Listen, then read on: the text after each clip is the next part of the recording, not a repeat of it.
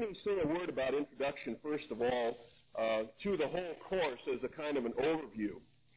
Psalm 23 is a psalm that we often look at when we're facing different kinds of trials and distresses. It is the shepherd's song. It's the song that reminds us of God's pastoral care. Our covenant God is so faithful, so kind and good to his people, that no matter what circumstances we face, no matter what kind of trials and distresses, we can always look to him. The Lord is my shepherd. I shall lack nothing. And then it goes on to explain the kinds of situations we find ourselves in and the way in which God is our faithful shepherd who cares for us. And in the fourth verse of that psalm, we read about the comfort of God's rod and his staff. The comfort of God's rod and staff. Now, I think you've all seen enough biblical epics on television or at the movies that you have an idea what a shepherd's crook looks like, and maybe a vague idea anyway of what a shepherd used his rod and staff for. Certainly, they are instruments that he might use in protecting the flock from outside dangers and threats. If animals come, predators that are seeking to destroy the flock, that is a weapon that the shepherd can use to drive off invading enemies, threatening dangers to the flock. But there's also in that reference to the rod and the staff an allusion to God's discipline. The fact that he uses that rod also to move the sheep along or to hook the sheep and to pull them back again. And so it's not only protection, but also discipline. Now, I would bet, if I was a betting man, that we all find God's protecting care comforting. But I also suspect that many of us don't find God's disciplinary care very comforting. At least not when we're the object of that disciplinary care. But you see, the way the Bible teaches us about our own nature, both as sinners and as sheep, it's not just outside dangers, outside threats that are problems for the church. Sometimes we become the problem. We become the danger to ourselves or to our brothers and sisters within the flock, which is a local church. Sometimes our own laziness becomes a problem to our spiritual growth. Or if we are in positions of leadership over families and elsewhere, our laziness, our neglect, our procrastination becomes a spiritual threat to our children or to our wives or to those whom we have some responsibility for.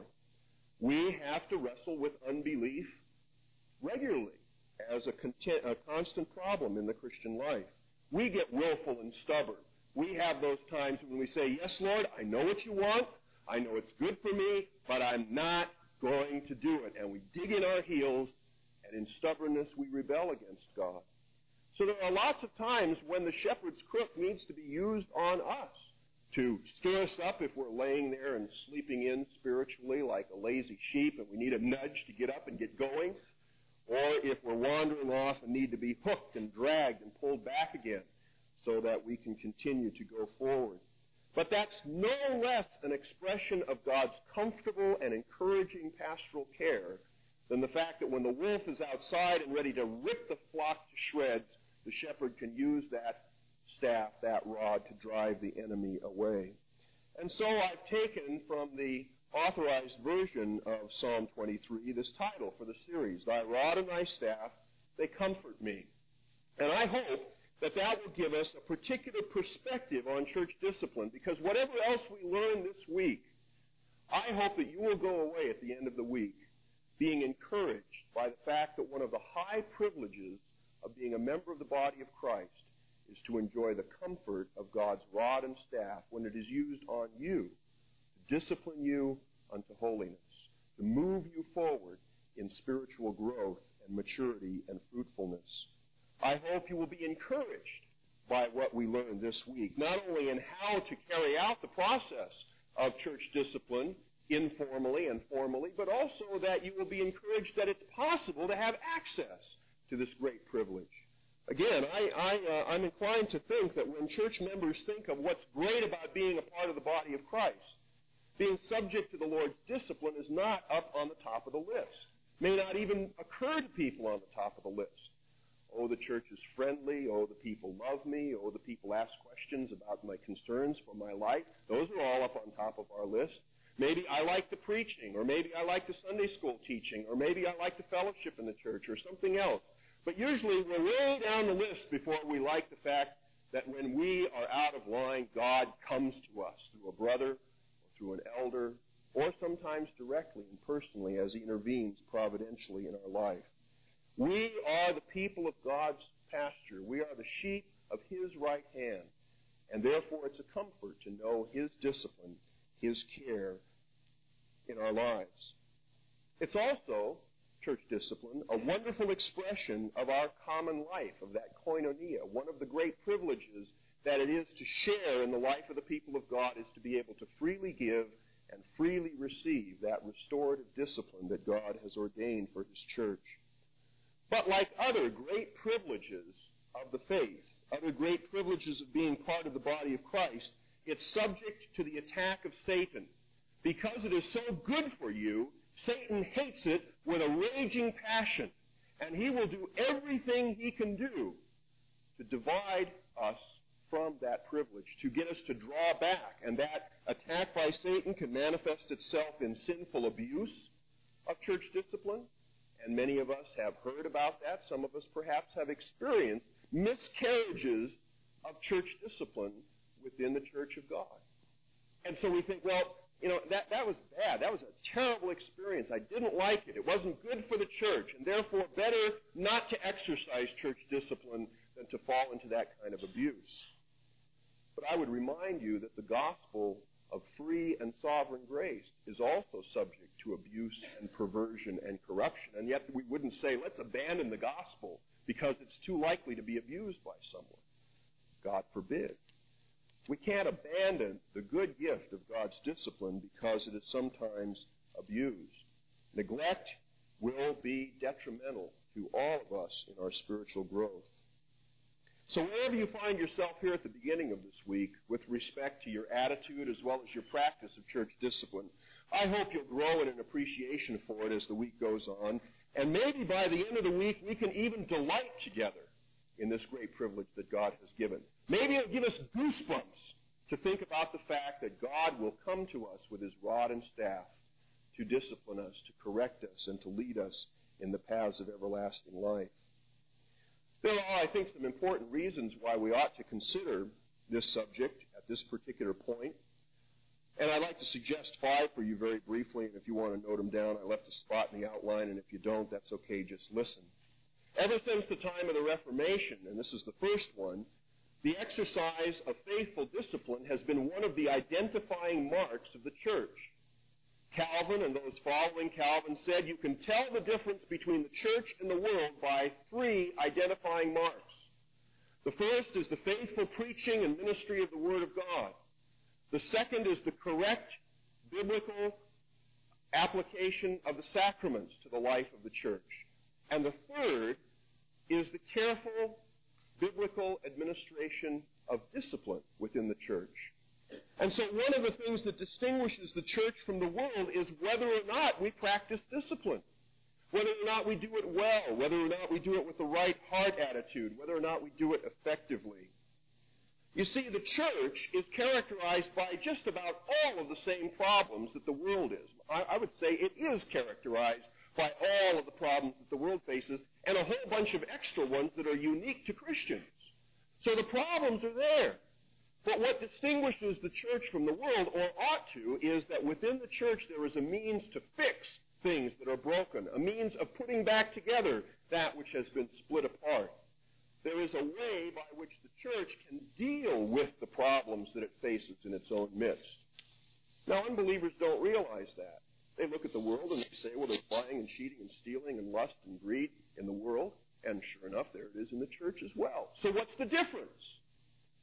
And if we have to say, well, yeah, that's out there in the world and it's here in the church and we can't do anything about it any more than you can do something about it, then the unbeliever's right. There isn't any difference between the church and the world.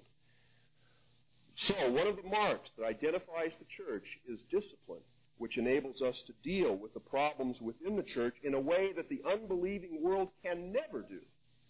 And that's why so many of us have found such healing in coming to Christ and becoming part of his body, because we have found solutions to problems that we never found when we were in our unbelief living in the world. The second reason for a series like this arises out of the slogan, and I like the slogan, the Reformed Church is always reforming.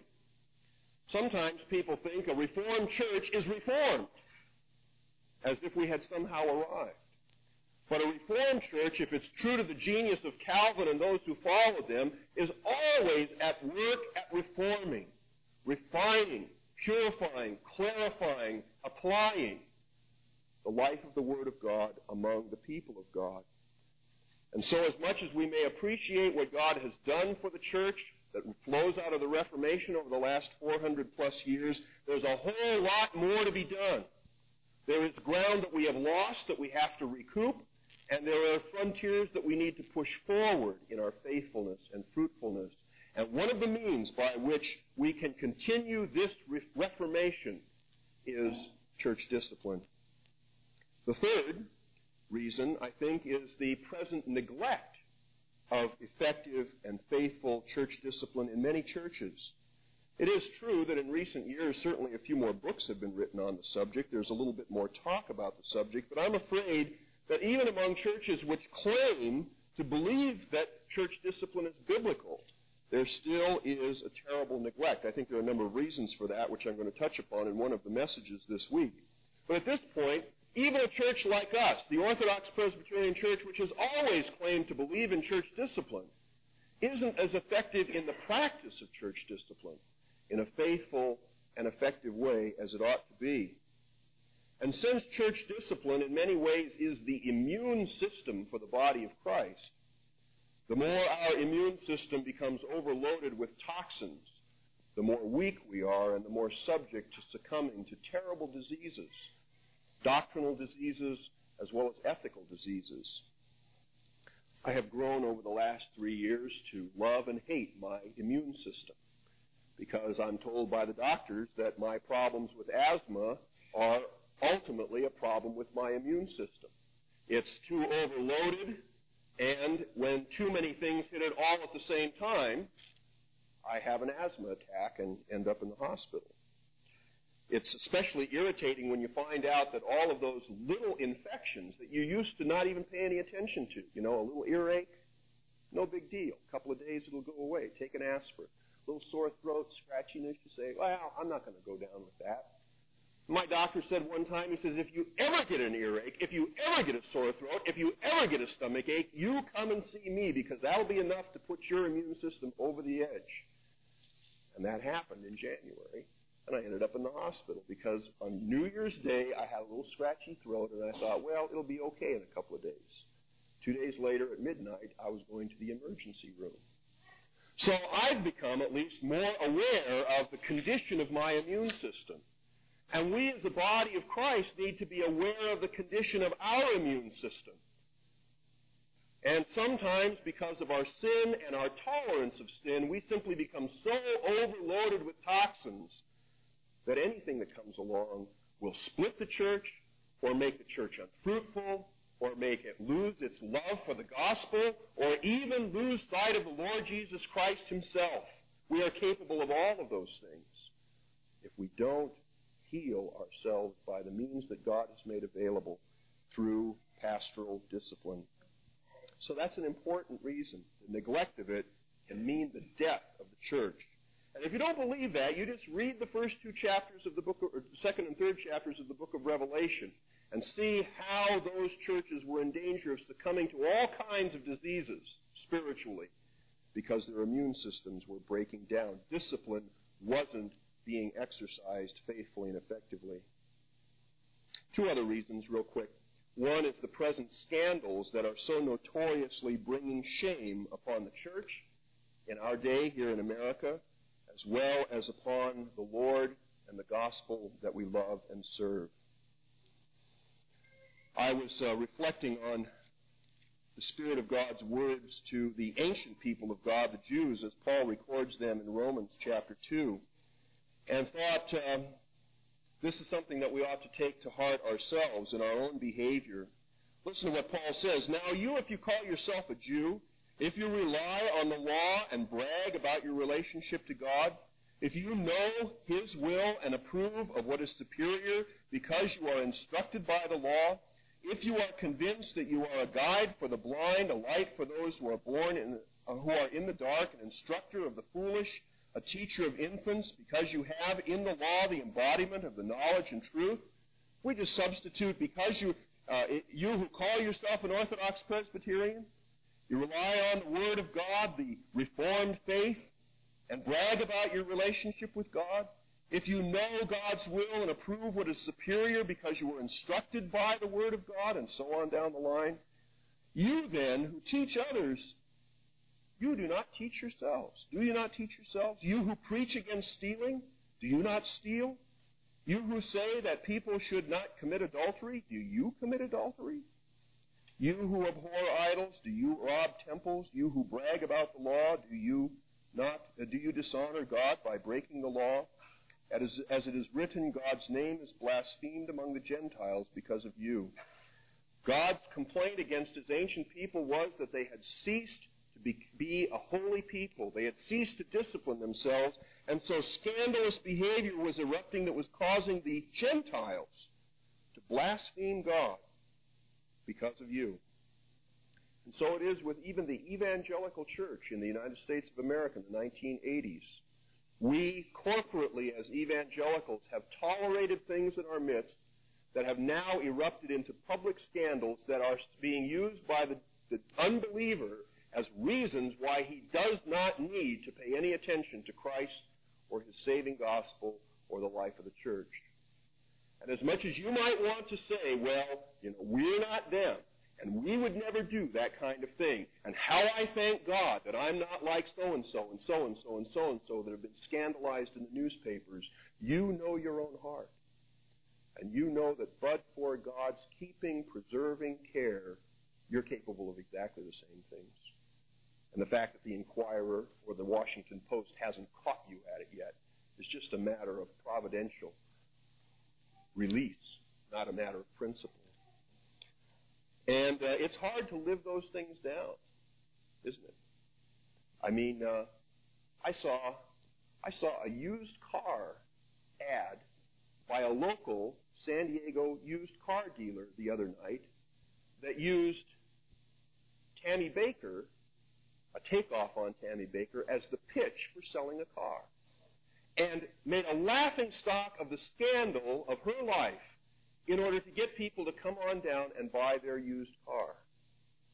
Now, if it's that far gone, we're in deep trouble as far as causing scandals. I mean, it's one thing when religious people make religious jokes about religious failures. That's bad enough. But when it becomes the common coinage of even salesmen, it takes a long time to live that down. We'll be answering for some of these public scandals for years and years to come. And if we don't learn how to practice discipline within our own midst, then there'll be more scandals to follow. And finally, I think because of the vacuum in the way of discipline that has become apparent in the church, the state, the civil magistrate, as well as the legal profession, who is always looking for someone to sue, is filling the vacuum and is going to impose a foreign accountability upon the ethics of the church in the name of doing things that are right. And again, that's an intrusion, an unlawful and ungodly intrusion, but it's an intrusion that we will not be able to resist. If the government says, if you people won't manage your financial affairs in a responsible way, we'll do it for you, we can stand back and say, no, the state has no business intruding on the affairs of the church. And in principle, that's right. But you'll never be able to keep them out unless you can demonstrate an accountability, a discipline, a responsibility, an integrity that will satisfy even the unbelieving scoffer. And that means we have to learn how to discipline ourselves. People in the church are being taken to court, sued for good reasons and for bad. It's a terrible intrusion upon the integrity and the life of the church. But until we learn in principle and in practice how to practice that kind of accountability and discipline within the church once again, so that we can say to the unbelieving world, there's no need for you to wash our laundry. We do it very well ourselves, and here are the clean sheets to prove it. And by God's grace, we can be that kind of community. Peter reminds us that the false accusations will always be there, but he says Christians individually and corporately can live in such a way that those accusations will always be demonstrably false because of our personal integrity and our walk before God faithfully. Well, in thinking about the scope of this is a long introduction, isn't it? Well, yeah, it is, but you know, the doctor has to convince you why you need the medicine before you'll ever take the medicine, right? Especially if it's a shot.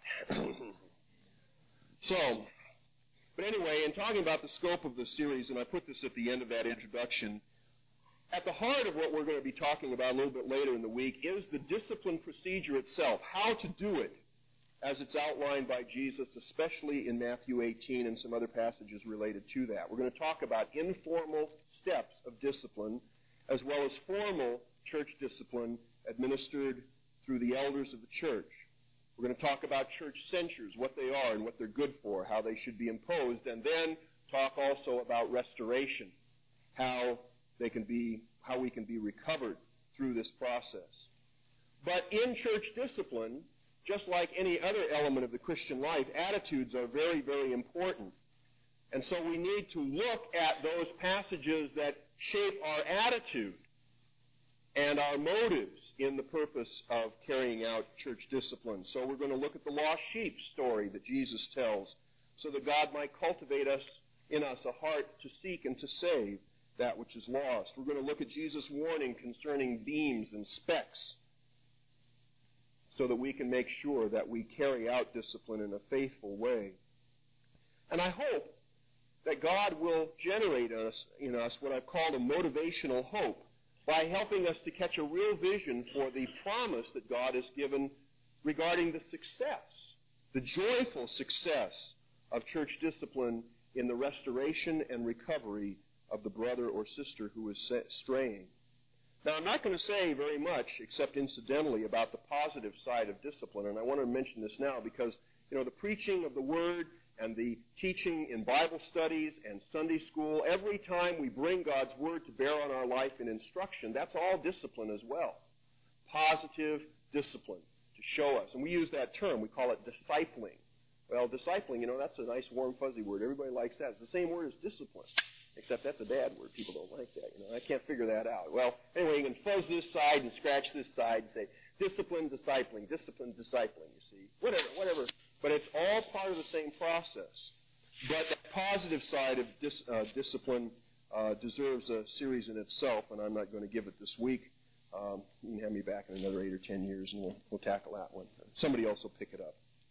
But one important point that I do want you to keep in mind through this whole process is that godly discipline, faithfully and consistently done, takes more faith, more hope, and more love than to neglect it or to abuse it. Now, why do I make that point? Well, it's because I think oftentimes, at least our gut attitude is the other way around. Somehow discipline is what you do when you don't have enough faith. Discipline is what you do when you've given up hope. Discipline is what you do instead of love. But you see, that's just backwards from what the Bible teaches itself. Real faith, real hope, real love always manifest themselves in faithful, pastoral, restorative discipline, whether it's one-on-one or 2 and 3-on-1 or session with an individual member or a group of members or a whole congregation dealing with a straying, wayward brother.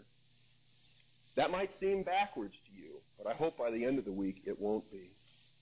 There's a marvelous call of God in the 58th chapter of Isaiah, and I've printed it for you in your outline so that you can keep it in mind.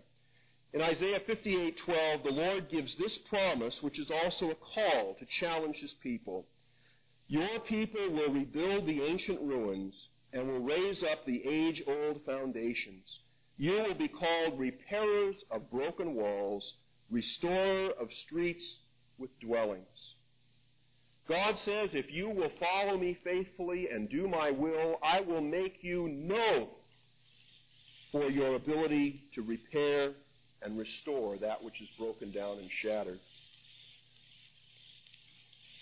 Now, to my mind, in a day like our own, where every other institution in our whole culture is crumbling in ruins, if the church could increasingly become identified not as just one more broken down set of ruins, but as a place where people can go for restoration, for repair, and for healing, so that we could write over our churches, Restorer Orthodox Presbyterian Church, Repairer Orthodox Presbyterian Church, that would be a grand name for a Church of Jesus Christ in our day.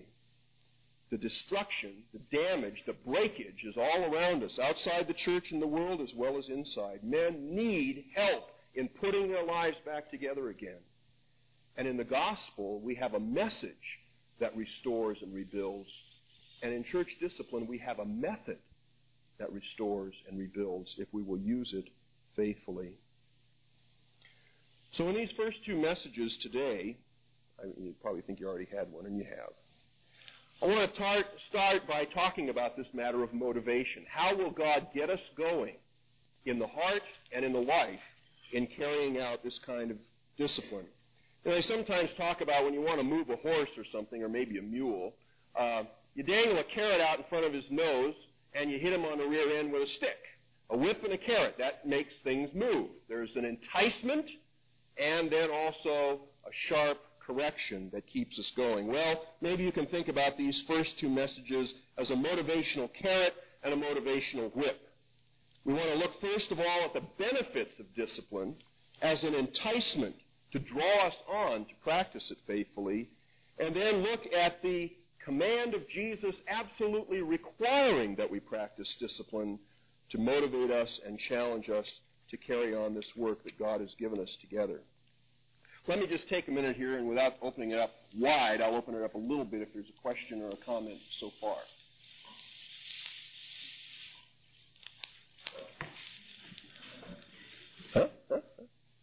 I've got you thoroughly intimidated. That's good. That's good. See, if you work it right, you don't have to allow time for questions because you just bowl them over. Yes, but there's one.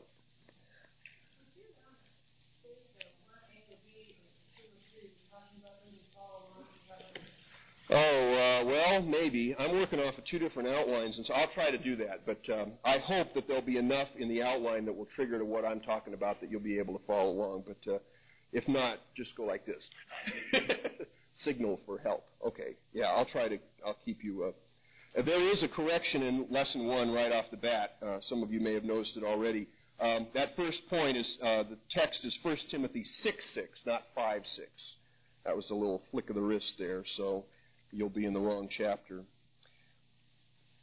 We all like to gain things. You know, people are sort of capitalists under the skin. Even if they're Marxists, they're still capitalists. We want to know what's the profit, what's going to be the gain.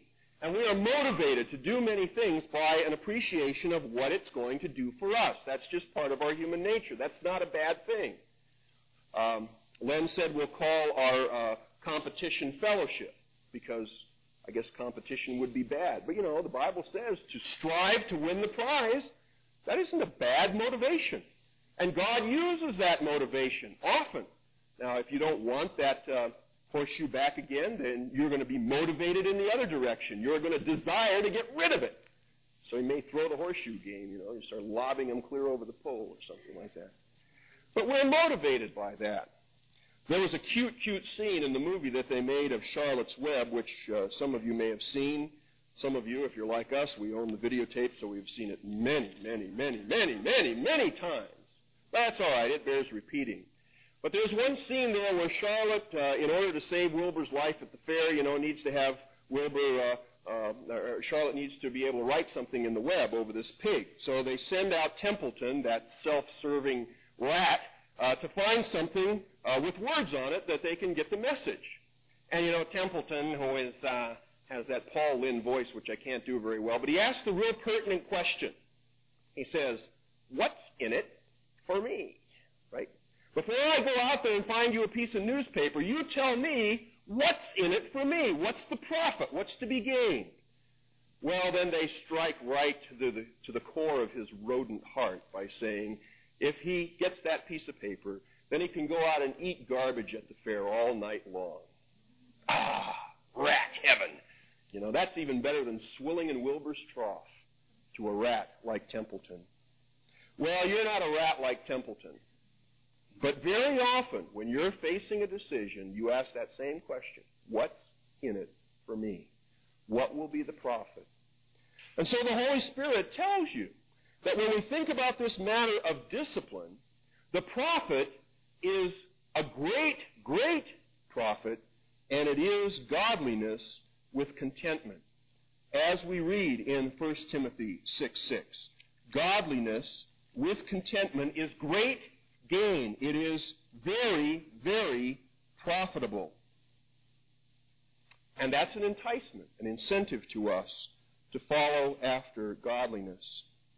You know, God, if he could experience frustration, and I guess it depends on what you believe about the emotional life of the living God as to whether or not he can experience frustration.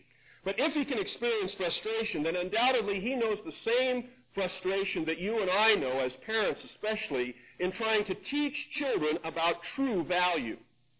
I'm not talking about the hardware store now. I'm talking about real profit, real gain, real value.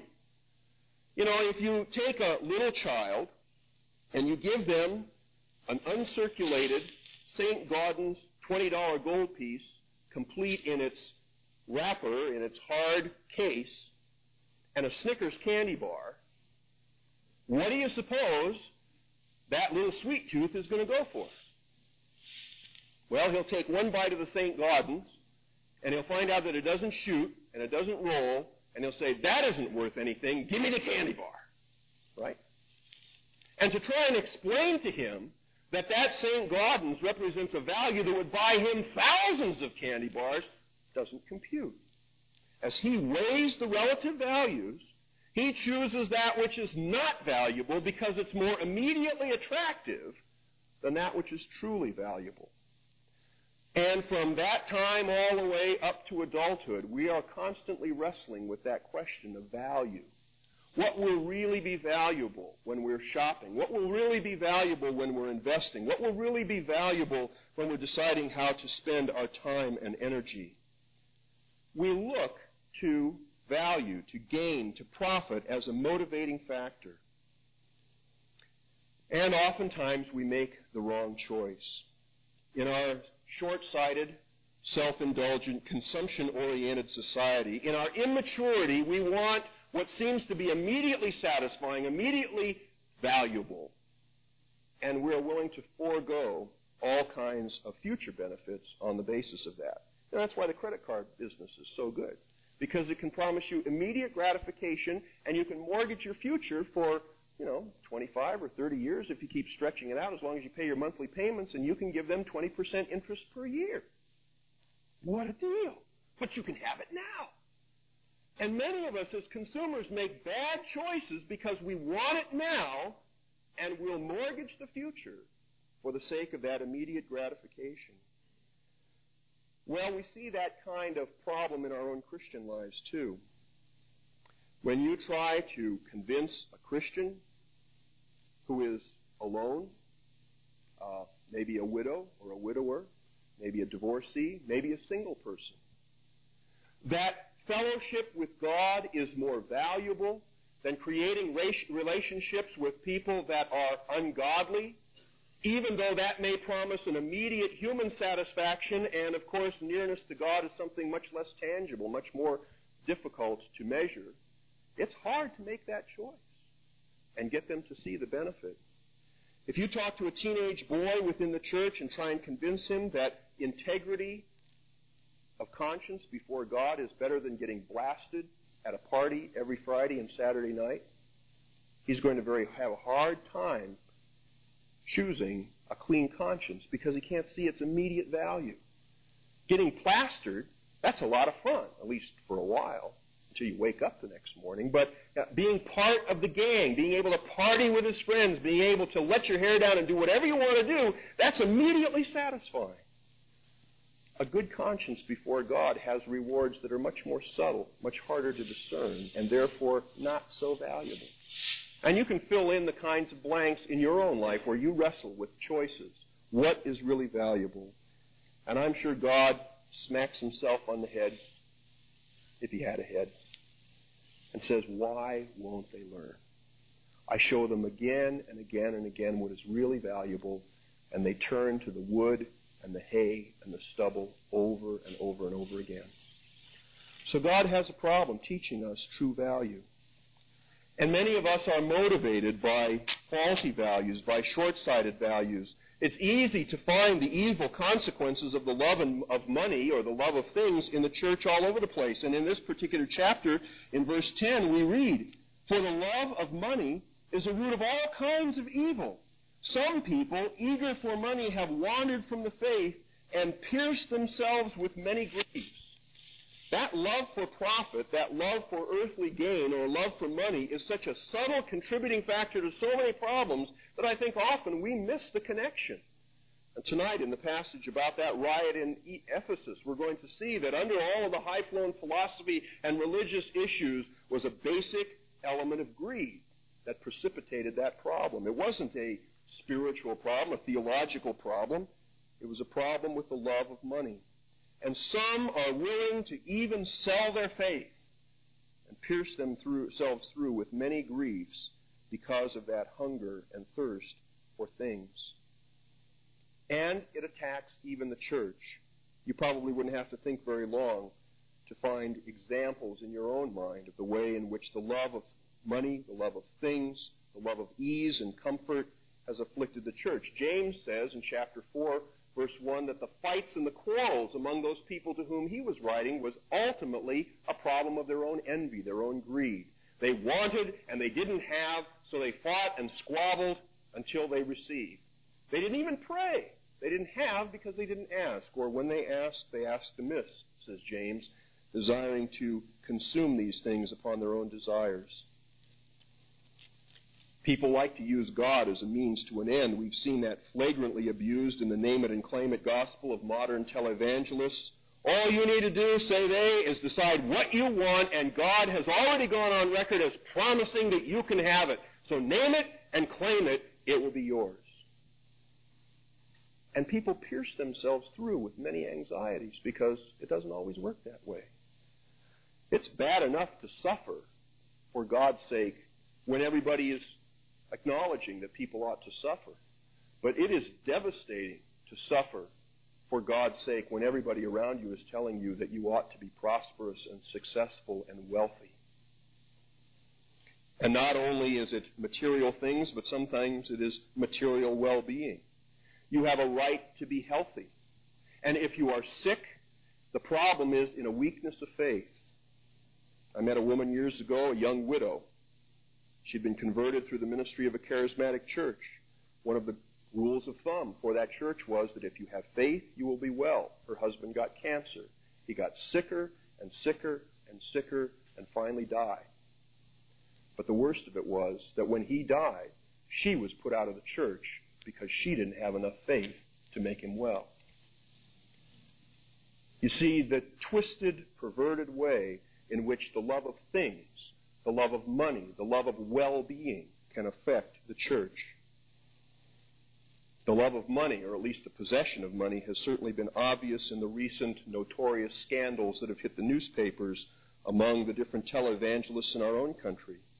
So it presses upon us this question of what is real gain.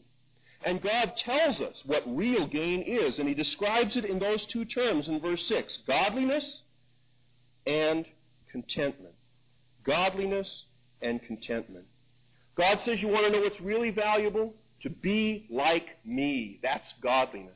To think the way I think. To love what I love. To hate what I hate. To do what I do. And to say what I say.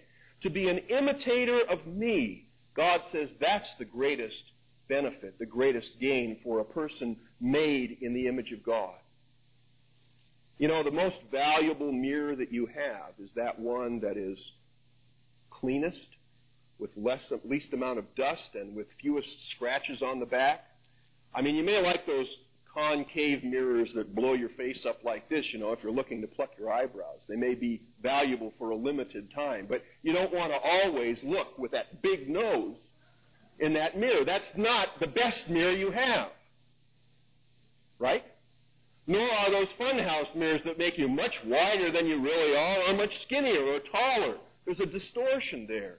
The best mirror, the most valuable mirror, is that which most accurately reflects what you really are. And you, brothers and sisters, are made by God and remade by Jesus Christ to look like Him. And the most valuable thing for you is to be able to do that clearly, accurately, beautifully, without distortion, without corruption. And whatever you have to sell, whatever you have to give up, whatever you have to lose and sacrifice for the sake of being like God, it's a bargain. Now, even as I say that, I say, well, yes, but. And maybe your heart responds the same way, and that shows that we still are immature children that don't know what real value is. Godliness is great gain, says the Holy Spirit. And godliness with contentment. Psalm 73, which is a psalm which speaks about the suffering of the righteous servant of God who is faithful to the Lord, has one of the most touching and magnificent endings of any of the Psalms. And many of you perhaps know it.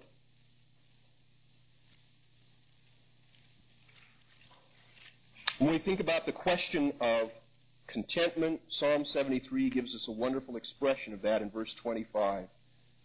Whom have I in heaven but you? And earth has nothing that I desire besides you. My flesh and my heart may fail, but God is the strength of my heart and my portion forever. You see, for the psalmist, he says, I've been kicked around for no good reason. I have done what the Lord tells me to do, and I've been rejected by my own familiar friends. I don't know why the bad guys do better than me all the time. But as he goes to the temple and he sees things in its proper perspective, he comes back to the conclusion that if he has God, he is content. That is great gain. Godliness with contentment. And that really comes to expression in this greatest good for a creature like you and me, created in the image of God and renewed in that image by the saving work of Jesus Christ. As he says it in the last verse, verse 28, but as for me, it is good to be near God. I have made the sovereign Lord my refuge. I will tell of all your deeds. Can you say that? When you are trying to assess value as over against relationships or possessions or reputation or influence or power, can you say it is good to be near God? That's what I would rather have than anything else. Then you know that godliness with contentment is great gain. But there's a price to pay for that kind of contentment, that kind of godliness, which is the great profit. God does not give, in this regard anyway, something for nothing. He expects something from it, not to earn it or not to merit it, but certainly to receive it in its proper way. God tells us that there's a cost, an investment that needs to be made, and that investment is discipline. And for that, we need to consider a passage in 1 Timothy. Now, I think, because we're just about up to 11, I'm just going to break here a second. I'll hit this second point real quick after the break and go on into our next talk. But let me just, before the couple of minutes that we have, do you have a question? And that's not just saying, gee, we're for godliness. We would like to be like God. But that means making decisions where something is going to be set over against godliness as the choice. Will I party or will I be godly? Will I have a boyfriend or will I be godly? Will I keep my job or will I be godly? See, those are the kinds of choices. And God says, whether you can see it or not, knowing me, loving me, serving me, that's the greatest benefit, the greatest gain, the greatest profit. Let's just pray and then we'll break for a few minutes. Lord, we are children. And when it comes to making choices for the glitter and the dazzle of the immediate gratification, or those more subtle and yet more profound pleasures of godliness and contentment in being near to God, We stumble very many times. And Lord, we would ask you even now to forgive us for choices that we have made, words that we have said, and deeds done, which have reflected a real short-sighted approach to true values. We ask, O God, that you might give us a hunger and thirst to be like you, which characterized our Lord Jesus himself when he said, I delight to do thy will, O my God. My food and drink is to do the will of him that sent me. Lord Jesus, we know that you were never happier than when you were most clearly showing forth the majesty and the glory of your heavenly Father. And we thank you that so perfect was your obedience that you were always doing that. And we just plead for your grace and mercy to have that kind of perspective so that we will make that kind of choice over and over and over again and really enjoy the gain, the profit, the benefit of being like you and showing forth your glory. Lord, we pray that you will guide us through our conversations as we break for a few minutes and then continue to keep our hearts open and malleable in your hands as we continue to look at your word together. We look for your discipline, for your correction, and for your healing. In Jesus' name, amen. Well, fine, then look at the second point. But God also assures us that there's a cost that has to be paid for this godliness and contentment, and specifically, it is discipline. We must be willing to undergo God's discipline in order to gain these things. If you take a look at the reference there, 1 Timothy chapter 4, verses 7 and 8. Oh, just time out real quick, I'm going to forget this. There are a few people who don't have an outline at all, and if you are a family that maybe has two and could spare one, we've checked at the office. We're going to see if there's a copier here. We'll run a few more copies of the outline. But just for now, if you've got two in your family, okay, there's a couple. Who needs one completely? Doesn't have one. Roy, who told me who it was, isn't here. He went to check on it. Does anybody need one? Well, we'll ask you for that offer again when Roy gets back and can tell me who it is that needs it. Okay, well, 1 Timothy chapter 4, verses 7 and 8. Have nothing to do with godless myths and old wives' tales.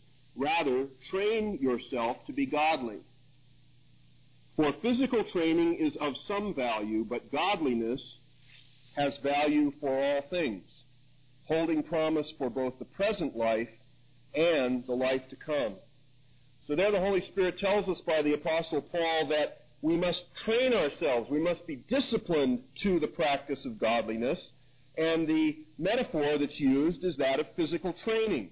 Physical training yields certain kinds of skills, which are valuable to a certain degree. But godliness has a value surpassing those other things because it holds a promise, or thinking about what we were talking about last hour, has a profit, a benefit, both for the present life as well as for the life to come. Now, we're told as Southern Californians that we live in a very health-conscious, exercise-conscious culture. You know, Jane Fonda sells her workout tapes, and after she's exhausted everybody in the market on that one, then she'll make another one, and people go out and buy another one, and then she'll make one for pregnant women, and then she'll make another one for, television shows on exercise, all those kinds of things. Everybody's jogging. You probably look around here and you're going to see people with weights on their ankles and stuff like that as they walk up and down the hill, because our culture wants to be healthy. Our culture wants to exercise and to keep in shape. Us countercultural types, however,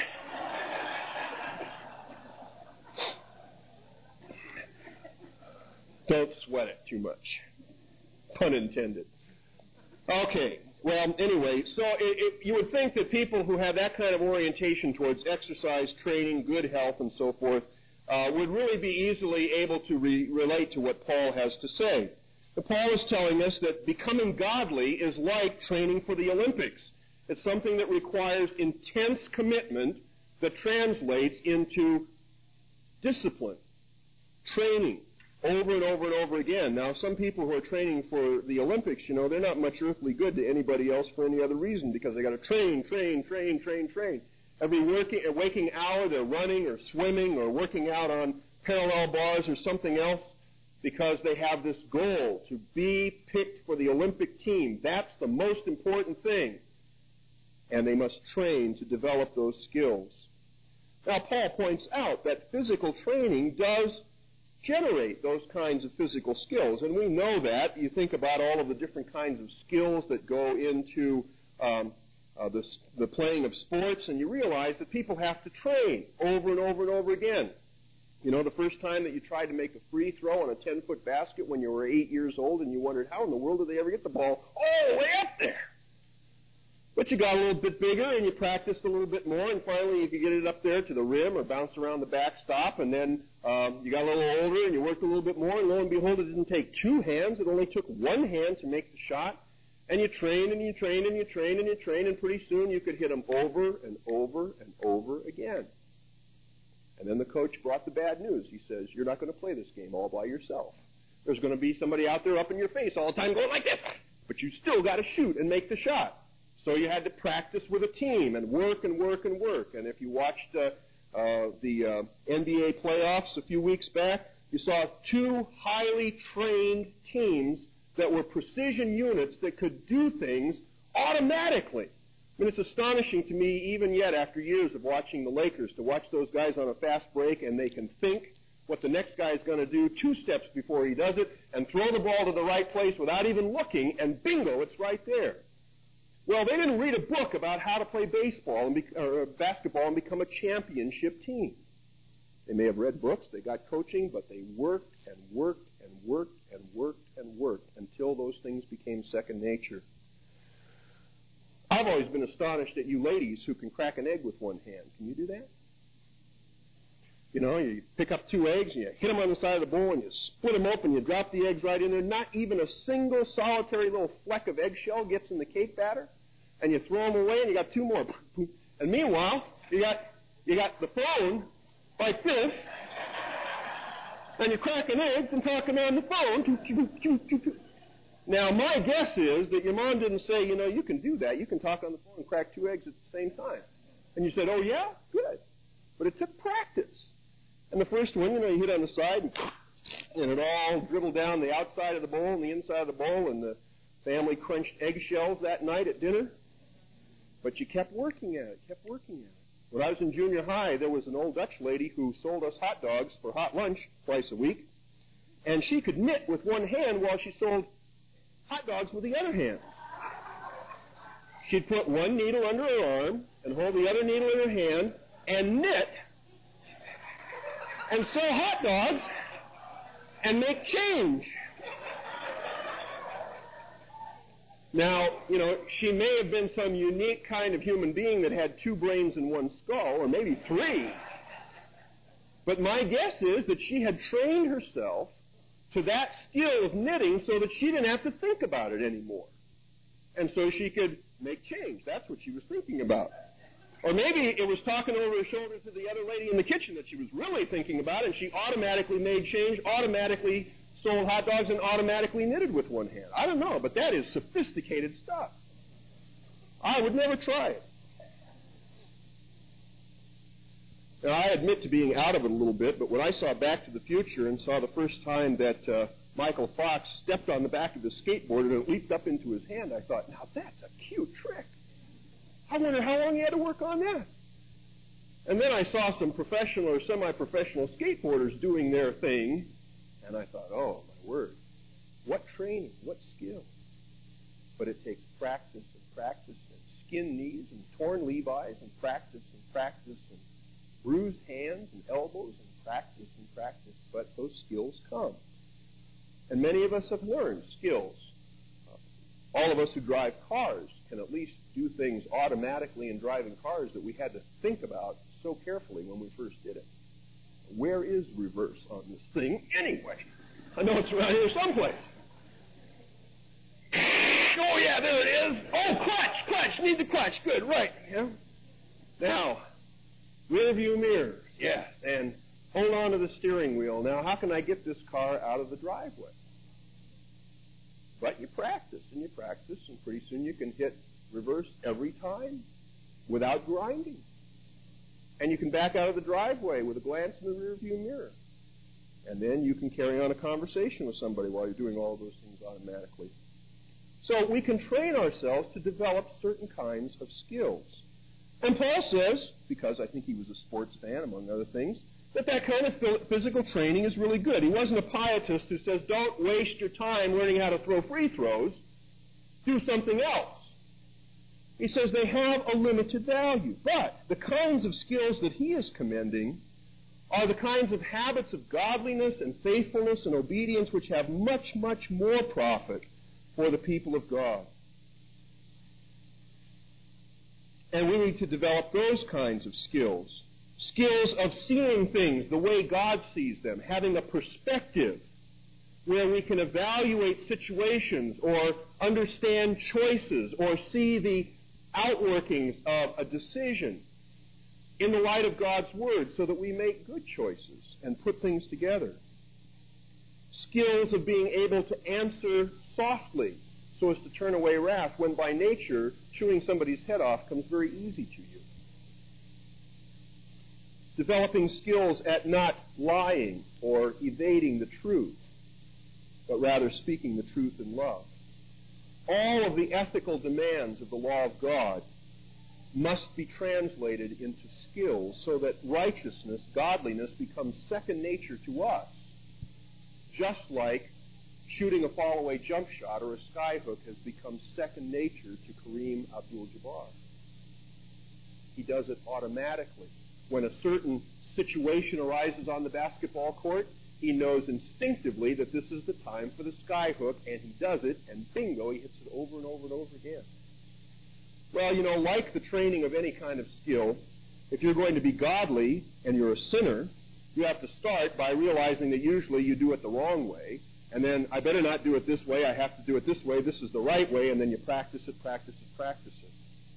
But if you've grown in godliness at all, you know that there are some things that by the grace of God you do automatically now that you didn't used to do. I never thought I would become punctual. And I flub it occasionally still. But I used to be chronically.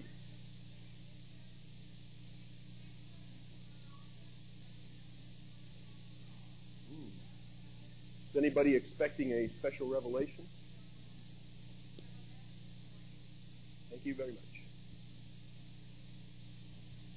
Anyway, I used to be chronically late for everything, even things I enjoyed doing, like eating. But God used my wife, who was much more amenable to punctuality, to keep at me until I learned to be places on time and sometimes even early, consistently early. Now, I'd like to reassure you that I'm going to work on the other end of things, but I'm not convicted about that yet. Start on time, end on time, right? No. Start on time and end whenever you get finished. That's the way it goes. Sorry. But you train yourself to godliness so that you can do instinctively and automatically what God tells you ought to do rather than responding by the habits of the old way. Now, there's a problem in the Christian life. I think most of us would say we know what we ought to do. We've read the Bible enough. We've learned the Ten Commandments. We've sat under preaching and Sunday school teaching and Bible studies long enough that if we said, we know what God tells us we should do. We know that certain things are right and certain things are wrong. That's not a problem. We are not ignorant. But oftentimes, putting those things into practice is where we fall down. We have the problem that the people to whom Hebrews 5 was written had. We have much to say about this, says the writer to the Hebrews, but it's hard to explain because you are slow to learn. In fact, though by this time you ought to be teachers, you need someone to teach you the elementary truths of God's Word all over again. You need milk, not solid food. Anyone who lives on milk, being still an infant, is not acquainted with the teaching about righteousness. But solid food is for the mature who by constant use have trained themselves to distinguish good and evil. The writer there is telling the people, I have some more things I'd like to teach you about the doctrine of Christ. Wonderful things, glorious things, magnificent things, but you can't learn them yet because you haven't put what you already know into practice. You haven't trained yourself to live in light of what you've already learned. So as a consequence, there's no point in heaping more information on you. I've often thought that this makes Bible study kind of like mining for gold, at least some kinds of mining for gold. When we lived up in the gold country in Sonora, when I was pastoring the church up there, we'd go on tour of mines every now and again. And when those miners would go down and sink a shaft, they'd have to go in and drill a bunch of holes in the end of that shaft, and then they'd put their charges in, and then they'd get out of the hole and blow it all up. And then the passageway would be filled with rubble. So they'd go down there with their carts, and they'd load all of that rubble up, and they'd pull the ore out and send it to the processor, and then go back in, drill more holes, blow out more rubble, and out they came. And if they left what they had just dynamited in the shaft, they could never go any deeper. They could never get in to set more charges and move that shaft down forward.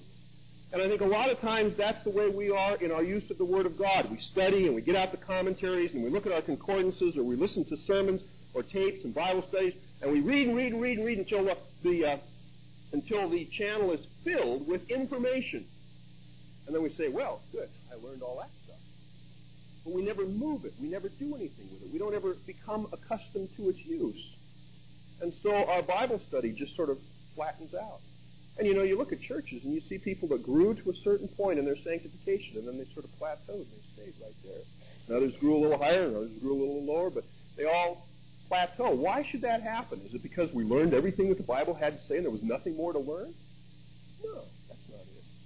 And yet we do find the freshness, the challenge, the vitality, the fruitfulness going out of our Christian life and our study of God's Word. And I'm convinced it's because of what Hebrews 5 is saying. We don't do anything or don't do enough with what we've learned to put it into practice so that we can get the tunnel clear and set some more charges and go deeper. It's not an intellectual problem. It's an ethical problem. It's a spiritual problem. So we know God's will, and yet oftentimes we fail to perform it like we should. Many times we find ourselves content to be godly sometimes, maybe even most of the time. But I wonder if that really satisfies you. What would you think of an athlete? If you're an avid baseball fan like I am, even when the Dodgers were losing the last 2 years all the time, it always encouraged me to hear Tommy Lasorda say he wasn't planning it that way. He really wanted to win all the time. If he'd have come on someday and said, well, listen, we're winning half of our games, we're winning some of the time, that's good enough. And I'd have said, Tommy, I'm not going to follow a team that is content to lose and be satisfied. Now, that's a baseball team. How would you like to go to a doctor, a brain surgeon, that likes to be successful in surgery most of the time? So as they're shaving their head, you're trying to decide, is this one of the times when he's going to be... You wouldn't think much of a doctor that was content to get his job done some of the time. Well, then how do you suppose God feels when he hears you say in your heart of hearts, I'm willing to be holy some of the time? Or even when you get really spiritual and you say, I'm willing to be holy most of the time. When he says, I want you to be holy all of the time. And to make that your life goal and to discipline yourself to that kind of consistent godliness. It's very true that none of us are going to be perfect in this life. But the sad thing is that we have made that then translate in our life into being content not to be perfect in this life. When Jesus says, be perfect as your Father in heaven is perfect, that's your goal, that's your desire, that's what you're striving and training yourself for. It was disappointing during the Winter Olympics to see some of those women's figure skaters who were there in the finals, and there were the two that were coming down right to the wire and thinking, boy, they trained for years and years and years and years. And then when the one gal slipped and stumbled in her final routine, and your heart just broke because you saw she has to come in second now. And that's not going to be satisfying. If you would have said to her before, is everybody going to win this tournament? She'd say, no, only one. And I hope it's me. But she had devoted her life to win. And she trained herself that way. And the fact that we can sin and fail God, and so casually slough it off and say, well, nobody's perfect. It really shows that our desire is not there. If we were set to please God and to train ourselves for godliness all the time, then our sins would be as disappointing to us as losing a basketball championship was to the team that lost, or a baseball pennant. And yet oftentimes we don't approach it that way at all. Paul says, I always run to win. I am committed to succeed in reaching the goal of godliness as much as it is possible. Did he believe in perfectionism? No, but he did believe in discipline to godliness. He tells us what his own practice was in the 9th chapter of 1 Corinthians. Do you not know, says verse 24, that in a race all the runners run, but only one gets the prize? Run in such a way as to get the prize. He says, don't run to come in second. Don't run to come in third. Don't run to not finish the race. Run to win. Everyone who competes in the games goes into strict training. They do it to get a crown that will not last, but we do it to get a crown that will last forever. Therefore, I do not run like a man running aimlessly. I do not fight like a man beating the air. No, I beat my body and make it my slave, so that after I have preached to others, I myself may not be disqualified for the prize. He did not want to lose the race of faith. And how grand his closing life's testimony was to Timothy. I have run the race.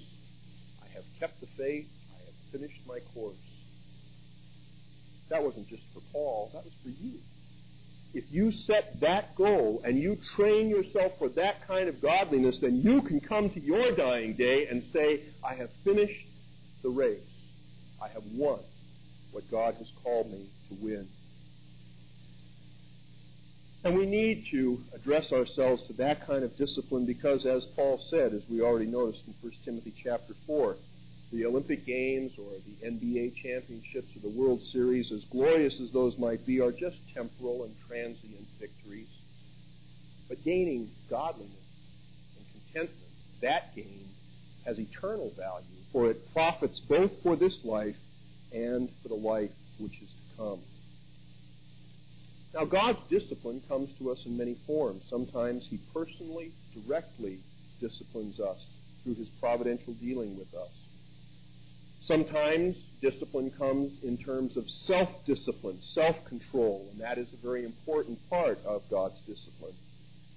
But also, and perhaps very frequently, God's discipline comes to us mediated through other believers and through the church, and that's what we're highlighting in our study together of discipline within the local church. It is that ministry of discipline that God brings to us through our brothers and sisters in the body of Christ. But the goal of that discipline, like every other discipline, is that we might gain godliness with contentment and that eternal prosperity that represents. So I hope you'll think, and have been thinking carefully about your own life. Are you content with short-term profits? Are you happy enough to be godly some of the time? If you win, maybe, is that good enough? Or are you willing to make a commitment to true gain, to godliness with contentment, and then to pay the price? It takes maturity. We have to grow up. We have to be willing to count the cost and then pay the cost in discipline. But as the hymn reminds us, there's no other way for us to truly be happy in Jesus but to trust him and to obey him under that kind of discipline that we might grow in our fruitfulness. And God didn't create the program so that it could fail.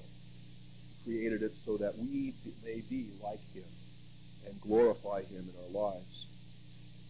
Well, let's go on to lesson 2, and I'll try and give you a minute to ask questions at the end. I said this was the whip side of the carrot and the whip